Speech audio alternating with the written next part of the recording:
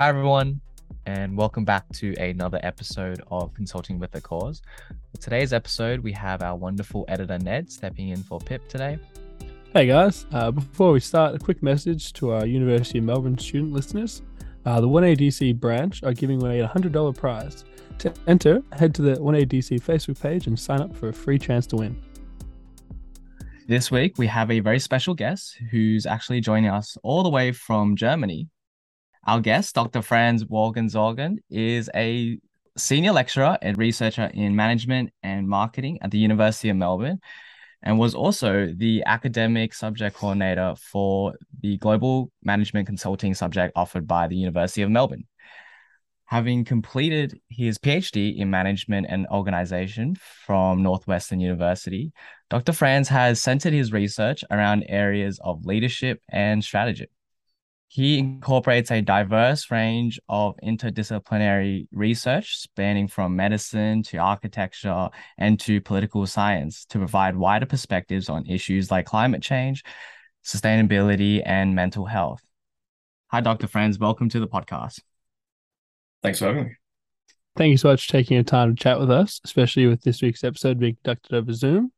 But to start off, Dr. Franz, if you could please give our listeners an introduction to who you are, a project you're currently working on, and your past experiences in consulting. Yeah, I think David already did a great job to covering all the basics, right? So I'm a senior lecturer here at FBE at the University of Melbourne, and yeah, you talked about my research interest already a little bit. The way that I think about it is that I'm really trying to understand how professionals and organizations work together to tackle great challenges and have a positive impact on society, right? And that core interest, right, that informs my research on collaboration, on governance, on organization design, and it also shapes my teaching, of course. And on the personal side, so I live in Melbourne now for a bit more than 6 years with my partner, who's also an academic, with our 12-year-old daughter. And I love architecture, I love classic movies. Now, current project. So one of the things that I'm working on at the moment that I'm very excited about is international collaboration of scholars from the US, from China, and from Australia on climate change adaptation governance. And I'm actually the only management guy in that group. Everybody else is political scientist or environmental scientist. And what we're trying to figure out is to basically to identify commonalities and differences in how different countries try to govern and organize adaptation responses to climate change, right? So is the approach in China fundamentally different than it is here in Australia? How so? What's the impact of that?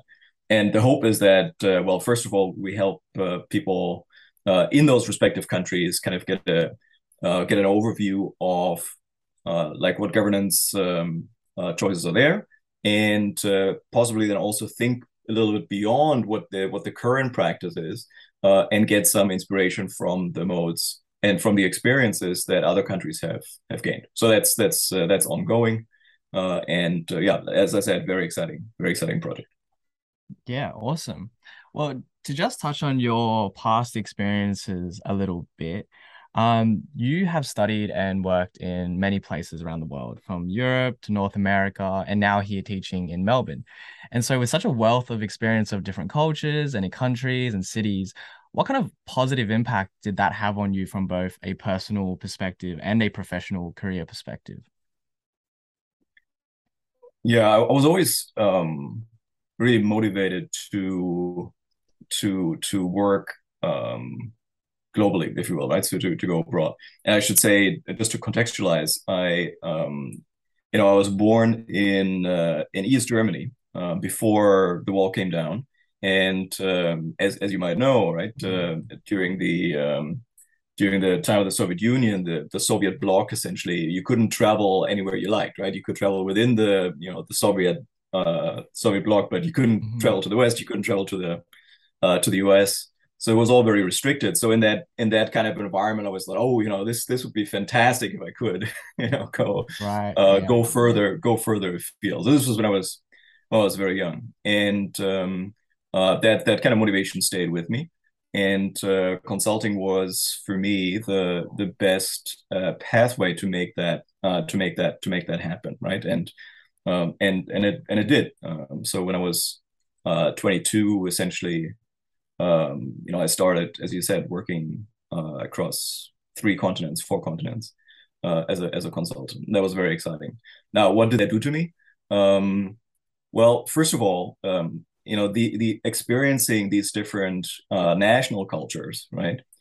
Really really broadens your perspective. Right? So really broadened my perspective, and particularly it kind of raised awareness for me of my own biases, right? My own cultural conventions that I'm stuck in, and it raised my awareness that all the major challenges in business that you can think about, right? Be it kind of a strategy for dealing with, let's say, digitalization, or be it sustainability.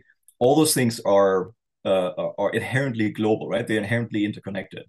So it's not enough to come up with a solution that makes sense in Australia if you don't figure out how this also then works in Indonesia and Argentina and so on and so forth, right? So and I'm mentioning those 2 countries because I honestly don't have an idea how digitalization strategy, for example, would work in Indonesia or Argentina, because I haven't had a chance to work there.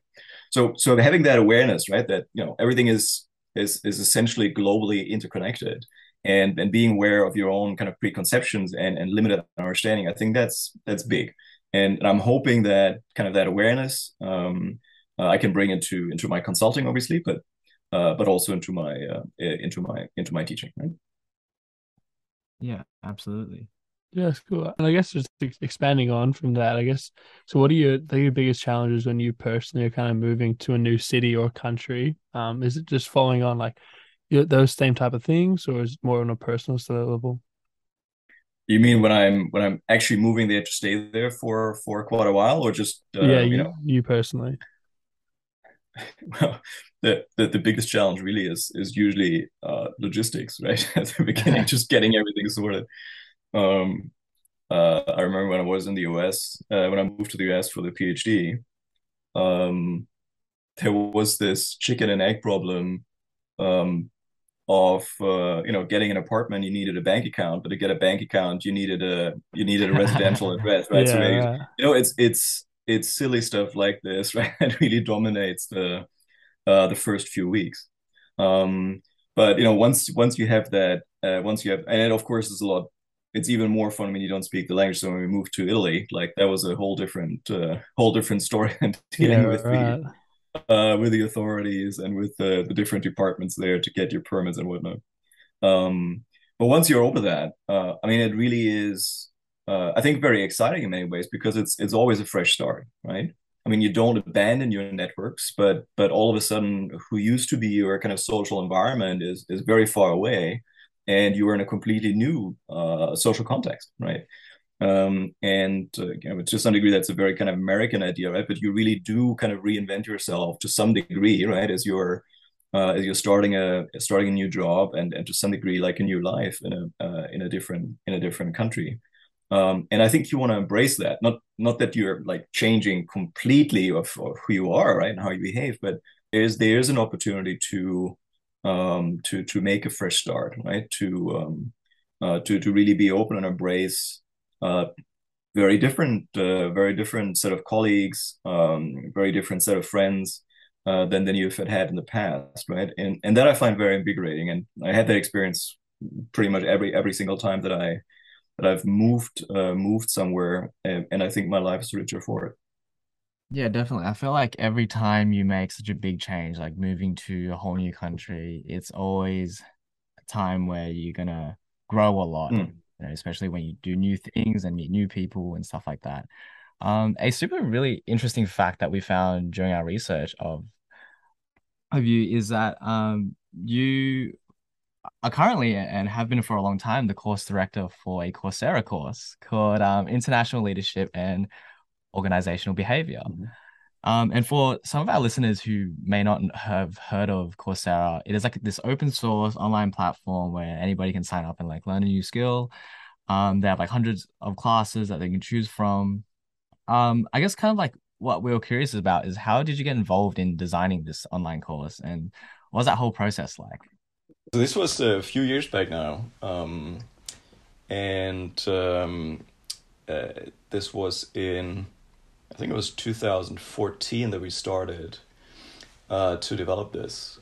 So ancient history, but at the time, Coursera was a lot smaller than it is today, right? There's far fewer institutions on there and far fewer courses than they have today, right? They've been very, very successful in the time since, really grew massively. So at the time when we did the project, Bocconi wanted to be amongst the early adopters essentially and offer a small set of subjects online, right? And they had a terrific teaching innovation group led by Luigi Proserpio, and Luigi and I quickly became friends, and Luigi's inspiration and support during those years is also the reason why, if you look at the course, there's actually a plushie, a stuffed mascot of Luigi from the Super Mario Brothers in some of the videos. So this is where it originated. Luigi proposed to me, and I was very, very happy to kind of embark on that. And it was a 1 year process to get that done, right? So it's 6 lessons essentially. I think it's about roughly 8 hours of video or so, right? So we worked on that for a year. 6 months of that was just pre-production to figure out how we want to shoot an online course, right? Because at the time, this, like I said, a few years ago, Coursera courses often were basically filming professors narrating in front of bookshelves, and we definitely didn't want to do that, right? So we had the no bookshelf rule, and what we wanted instead was to show the campus as we were teaching, right? The different, and not just one area, but multiple areas. We want to have dialogue with students in that online course, so that we would have kind of recorded case discussions and debates and whatnot. I had a dialogue with myself as well, so it'd be on camera twice.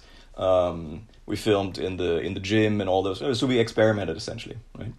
And that was great fun. Learned a lot, and as you can imagine, during COVID, when we all switched to online teaching, that a lot of those experiences really came in handy. Then to think, well, what can I take from that experience where I had a whole crew to do this? What can I take if I have to do this myself at home?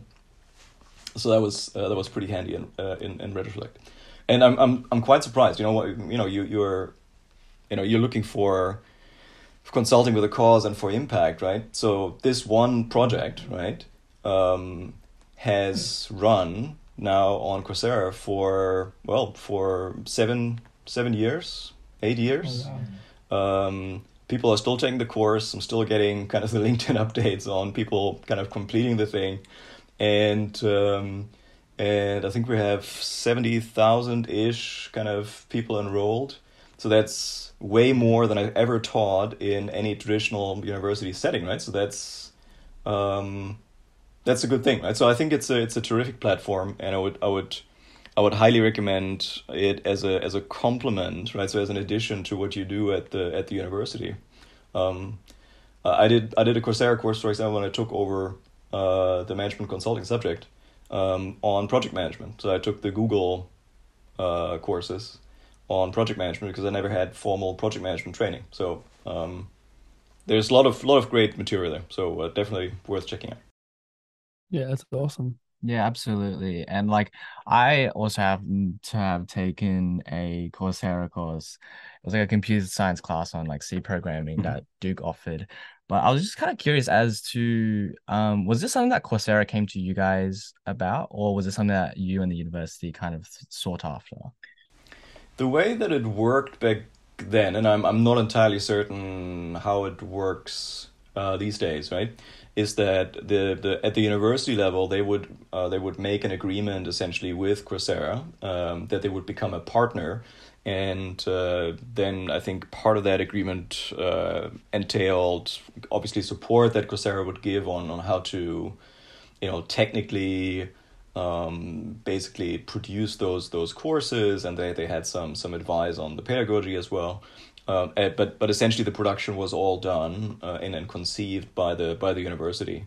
I would imagine that kind of a similar situation is there now, right? So there's a formal kind of partnership that you become a provider on Coursera. So if the two of you wanted to do a course tomorrow and put it on Coursera, I think you would.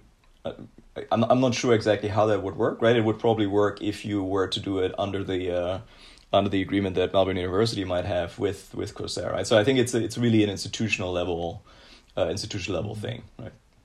Yeah, I think we should get a course going. I think Podcast 101. Yeah. So generally, like when students think of consulting, they may kind of solely think of like in the corporate sense. And you yourself working at a firm like Bayer, for people that may not be aware what consulting looks like when it's taken up in an academic sense, would you ever explain to our listeners what that might entail and whether it differs from working as part of a firm? Sure. So let me try to understand what comparison you would like me to draw here. Is it the difference between working for a consulting firm versus being employed in a corporation, say Unilever, or is it difference between working for a consulting firm or working freelance consulting or academic consulting? The difference between like freelance academic consulting and compared to something like the Big Four or something. Yeah. Well, there's a lot of commonalities and there's a few differences, right? So at the heart of it all, for me, consulting is an aspiration, to some degree a noble aspiration, and a process, and that is true whether you work for the Big Four or any other consulting firm, or whether you do it kind of independently as an academic consultant or a contractor, right? And the noble aspiration for me is that you personally want to strive for a level of excellence in a professional domain, so that your advice and your support is valuable to other professionals, right? Even really experienced professionals, right? So you want to reach that kind of level that you can really add that value, and clearly that's the case, independent of what context you do consulting work, right? And a part of that obviously is because the world is always moving on, new challenges abound. Part of that aspiration is that you constantly develop and hone your knowledge and your skills, and you want to stay at that frontier, right? So that you constantly stay at that edge. Now, as an academic consultant, I think that's inherently in being an academic, right? Because you're always trying to be at the forefront of knowledge, right? You're really trying to push that frontier ahead, and in a different way you do that also within a large consulting firm, right? Now, so that's the aspiration for me. I think that's basically the same, right?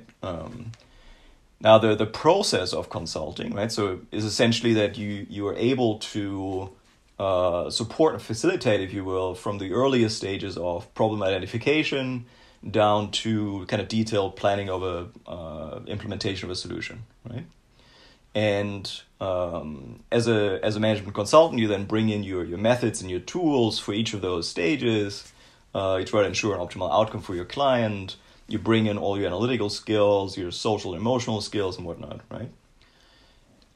As an academic consultant, obviously a lot of those tools and methods are going to be more, let's say, idiosyncratic in some part, right? Rather than kind of the methods that are established and refined by the firm. and that you've been kind of trained in and learned from colleagues and so on and so forth. But as an academic consultant, obviously they're also a lot more rooted in research, right?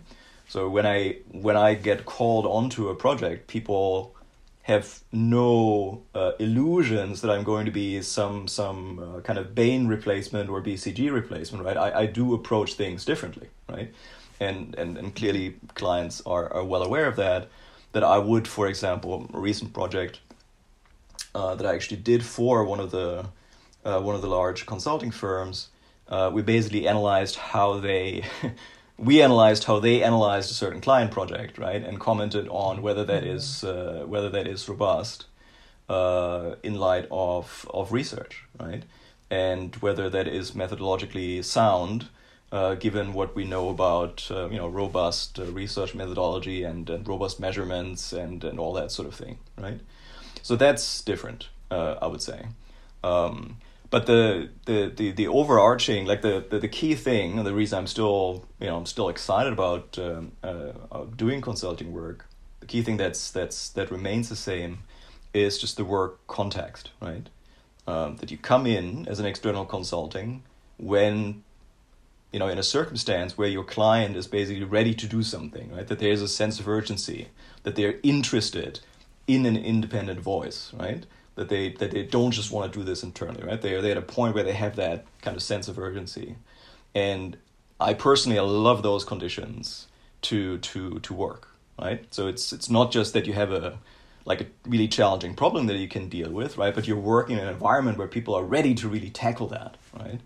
And I think that plays to my strength, right? I don't have the patience for advocacy, like to try to get people to see that they really should be doing something, right? So when you come in as a consultant, they already see that, which I think is great, and generally speaking.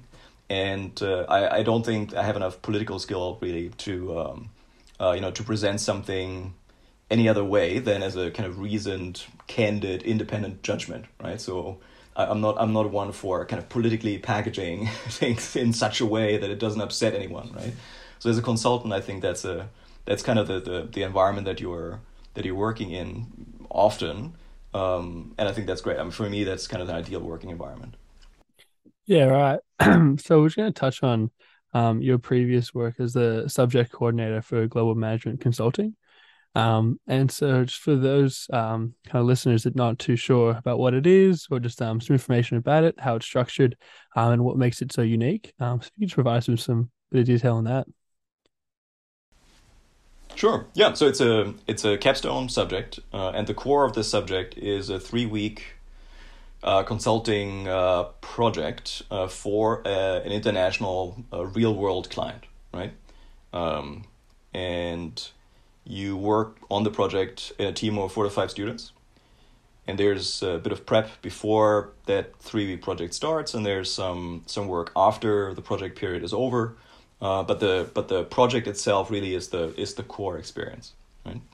And the student teams interact directly with the client, and I don't interfere in that at all, right? So the students own the relationship. I'm just there essentially and the other academic mentors that supervise teams are there to really support the teams through that consulting process during those weeks, right? And it's unusual in so far as that you apply separately for it, right? So you don't just pick it from the course catalog. And for many of our students, it's the most challenging and the most rewarding experience that they've had during the undergrad degree, and probably the hardest that they've ever worked for 3 weeks. And it's also a bit unusual in that I don't really teach much in the traditional sense, right? So there's no lectures, there's no exam, right? It's really mentoring the teams and the individual team members, right, as they're dealing with the unanticipated kind of challenges of those projects, right? So that I think is fairly unique. Right, absolutely. So suppose there was like a really difficult case that like a group had to work on. So you as like the mentor and the subject coordinator kind of there to help support them through this process, correct? Yes. Right, awesome. Well, there's a variety of things, right? So there's a variety of things, right? I always think about this as most challenges fall into one of three kind of categories, right? Mhm. So the first category is really just the task itself, right? Intellectually, how do we crack Yeah. the consulting project that we're meant to do, right? Mhm. And I'm there to support kind of brainstorming and considering what sources might be relevant and how to dimensionalize the problem, right? Then there's issues with how to best manage the relationship with the client, right? So there can be issues there. Sometimes there's kind of cultural barriers or language barriers that the idea have to manage. And then the third is how do we deal with the team dynamics, right? So how do we deal with situations where, let's say, David and Ned, you both have great ideas, but you violently disagree about which one of those you really should be implemented and is the right way to go. And if you have really, really talented people, right, that feel very strongly and very motivated about their work, that can be challenging, right? So for those sorts of things and anything else that comes up, that's what the academic mentors are for, and to help the teams and the people in the teams through it. Mhm. Yeah. And if I'm not mistaken, this subject is a pass-fail subject. But even in that kind of regard, how like are students or groups and teams like graded on their performance? Is like a successful delivery, um, indicative of like a good performance? Yeah, it's not pass fail. You do get a grade, and just like you would for pretty much the vast majority of our other subjects, um, the work that the student teams do for the subject is usually of exceptional quality, right? So way above anything I see in other subjects. And you can imagine, right? So 5 people that are selected that work intensely for 3 weeks on something, you can get pretty amazing outcomes, right? And the grades reflect that. So we had a team that was working on a battery industry project, right? They had no prior knowledge and were to analyze basically lithium mining projects around the world, right? So from beginning of the 3 weeks, zero knowledge about the industry or the technology to at the end of the 3 weeks, a fantastic analysis of the various technical and sustainability and political challenges involved in these various projects. It was great, right? And clearly, great work deserves a great mark, right? So we see that quite often. But it can also be, right. So it's not like you get into the subject get a great grade. The teams that work hard do so, but there's teams that struggle, and some teams, that's rare, don't see that quite as the call to excellence that we hope they would see, right? And they would get a low grade as well, right? So that happens. It's rare. But it's not a pass fail, right? So we do look very closely at the quality of the presentations that are given, of the reports that are created, right? So there's a lot of focus there on the quality and on the detail that's provided. Yeah, right. Well, it sounds like from what you described is like something that all commerce students should try to look towards doing. It's certainly such a good opportunity. So what is some advice that you can give to students who are interested in the subject regarding the application, the selection process, and some kind of key criteria that you look out for? I don't think there's a magic formula or anything that automatically gets you in, right? So the basic things I would say, I would encourage everyone who considers applying, is you want to be really clear on what it is that you can bring to the consulting teams, right, and to the consulting work, and by that I mean what skills, capabilities, life experiences have you made, have you amassed that are relevant, right? And clearly, we would want to know more than what subjects you picked and what course you're in. But what is it that you think you can bring to a really challenging consulting project that you work on with a team, right? So that's the first thing. What do you bring as a consultant?